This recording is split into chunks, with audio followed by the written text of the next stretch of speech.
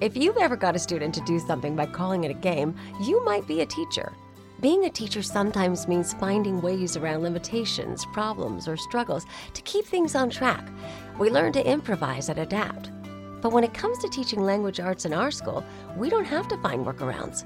Loyola Press took the long view when they created Voyages in English, the brilliant K-8 language arts program. The fundamentals of grammar and writing that students learn enable them to become effective writers, which can help improve performance on standardized tests and grow into successful communicators. The flexible framework of Voyages in English is adaptable to any teaching style and any student's abilities. With practice, the mechanics build in complexity over time. It just all works together. Visit voyagesinenglish.com to learn more, then order a sample.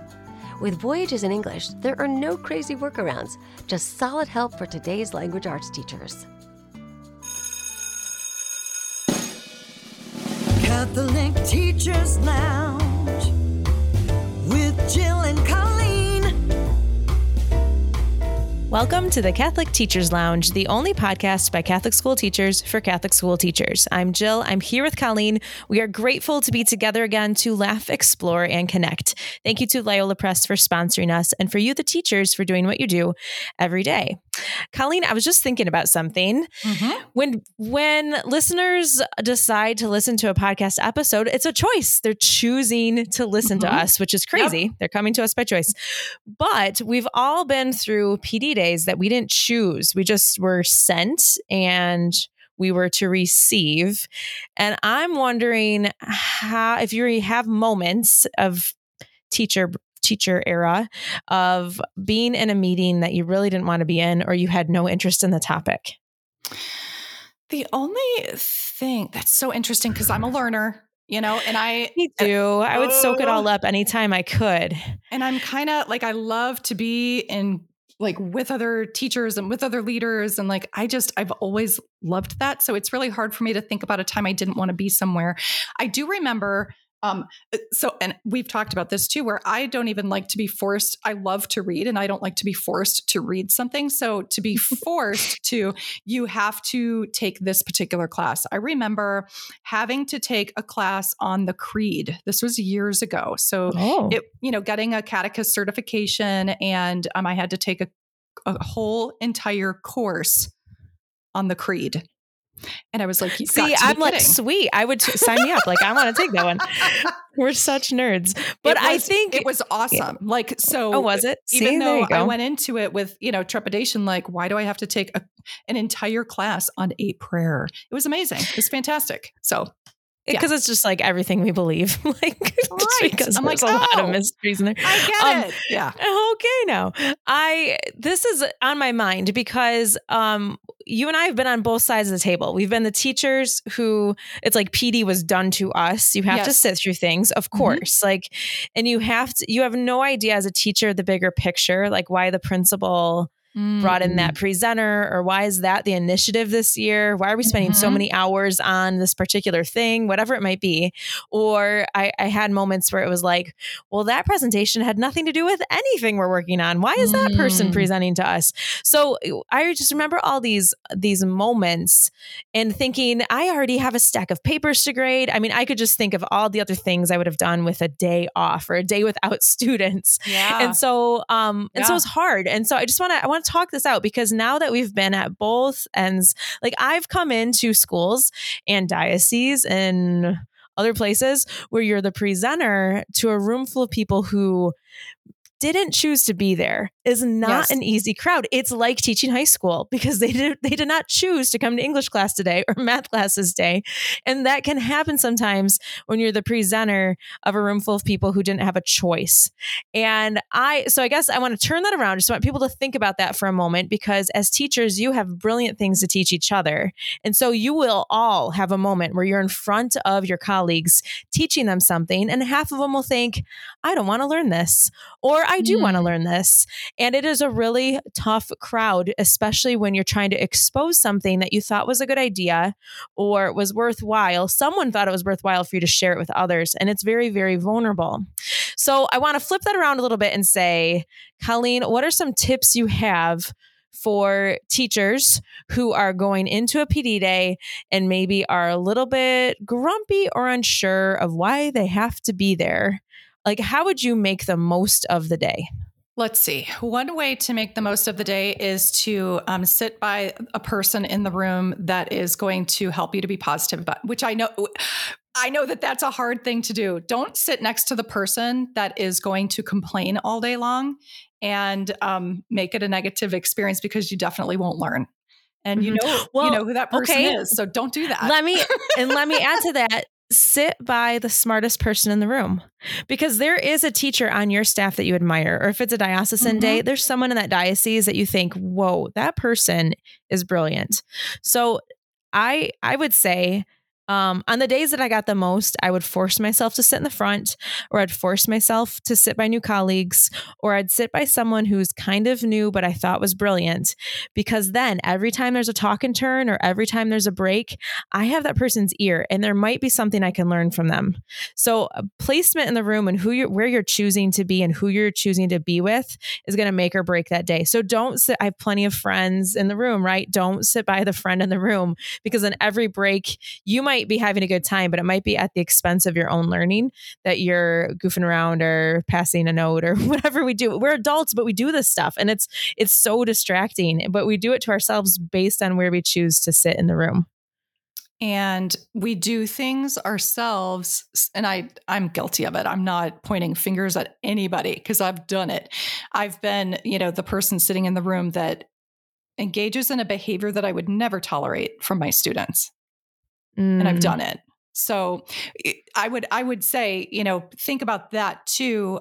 Jill, you and I have both presented to large groups of teachers, and there are times where we see things going on in the room that, we think to ourselves, oh my gosh, I'm sure that teacher would never tolerate that from their student. So, and I know Absolutely. I've done it, I've been there, but it's something that you have to be real about and reflective about. Exactly. And it takes some maturity and self-reflection to think like, am I that person? Did I raise my hand and make a snarky comment? Did I question the presenter, or did I disengage and check my email, or did I walk out to get an extra cup of coffee and I didn't need to? Like, we've all done that stuff, and it's hard just, trying to make the most of it. The other thing I've done that's worked is, even if, let's say the presentation was on something, I didn't know much about it, or it wasn't my personal interest or my personal goals of the year, but it was something that I had to attend, I would start the day. So when you start the day in the morning prayer, or you're settling into your seat, I would start to make the short list of what are other things I want to have answered that day from some colleagues. So maybe it's off topic. So I guess not to distract myself from the actual presentation, but if there's other professional questions I had for the presenter, or for the topic, or from the people in the room, I would jot them down on the notes I was taking, so that anytime there was a break, I could say, hey, colleague, I really wanted to ask you about that project you had last month. Or, hey, I heard you wrote a new exam format. Can you tell me more about that? Or, hey, I heard you're also reading this book that I'm reading. What did you think so far? So that I knew that by the end of the day, I was there, and I was going to be I was going to be present for the presenter, but I was also going to get some other professional only type questions kind of off my list, because I'm also gifted a day with colleagues that I don't normally get to have. So whether it's just your school staff, or maybe the neighboring Catholic schools, or the whole diocese, or something, there's someone in that room you can learn from, in addition to whoever's presenting to you. Yeah, great point. I think too, the one frustration that I get feedback on from teachers. So I would say this too. Remember that presenter was hired and given a directive by the administrator that hired them to do a particular thing. So that's what I do. So I'm on the receiving end of, I meet with the administrator, find out what their goals are. What do you want what are the outcomes that you want for your faculty on this day? And then, I build the day for them. Right. If the teachers do not see a relevance to what happened during the course of that day, and they say, to the presenter, boy, you didn't give me anything to use in my classroom tomorrow, because that happens. And that actually wasn't the point of the day. So there are these overarching goals. There are long-term goals, such as things that we're supposed to be working on for accreditation or that are part of our strategic plan that are kind of more 30,000 foot concepts that we need to be thinking about and start, moving forward with. But if a teacher can't use it in their classroom the next day, they get very frustrated with that PD. So I would say, sometimes that would be up to the administrator to communicate to the faculty, what is the purpose of this professional development day? So, and as a teacher, well, I'm sorry to interrupt you, but I want to just say but then as a teacher, we have to sometimes think the goal of this day is not something I'm going to be asked to do tomorrow. It's to have me think in a new way, or this is a formation day. I'm learning a deeper theology than I had already known, or I am learning about a concept that someday I want to implement, but I'm not going to do it mid-unit because this is just a random day off in the middle of chapter 7. So I think we have to go in with the right expectations as a teacher, that sometimes it's about the conversation and it's about the teacher, the Catholic teacher worldview. Like sometimes it's a little bigger, and that's not the goal, because I was the teacher who'd get frustrated that I didn't have an idea for the next day, but that doesn't mean that that's how it's going to be presented to me. So, I don't know. Just wanted to talk out some of this today because we've been at both sides of the table, and I think it's hard.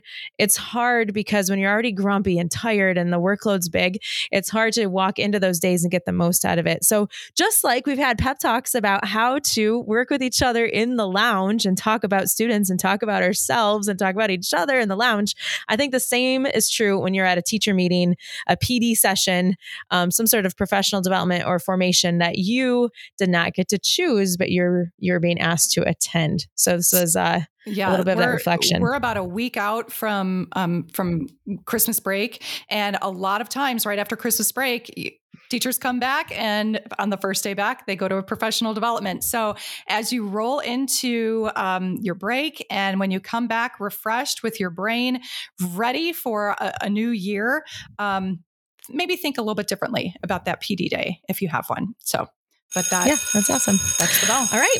Well, thanks for the energy boost, as we love exploring your ideas and affirming your efforts. Keep the suggestions coming in and tune into our next episode as we talk about more great ideas from fellow teachers. See you next time.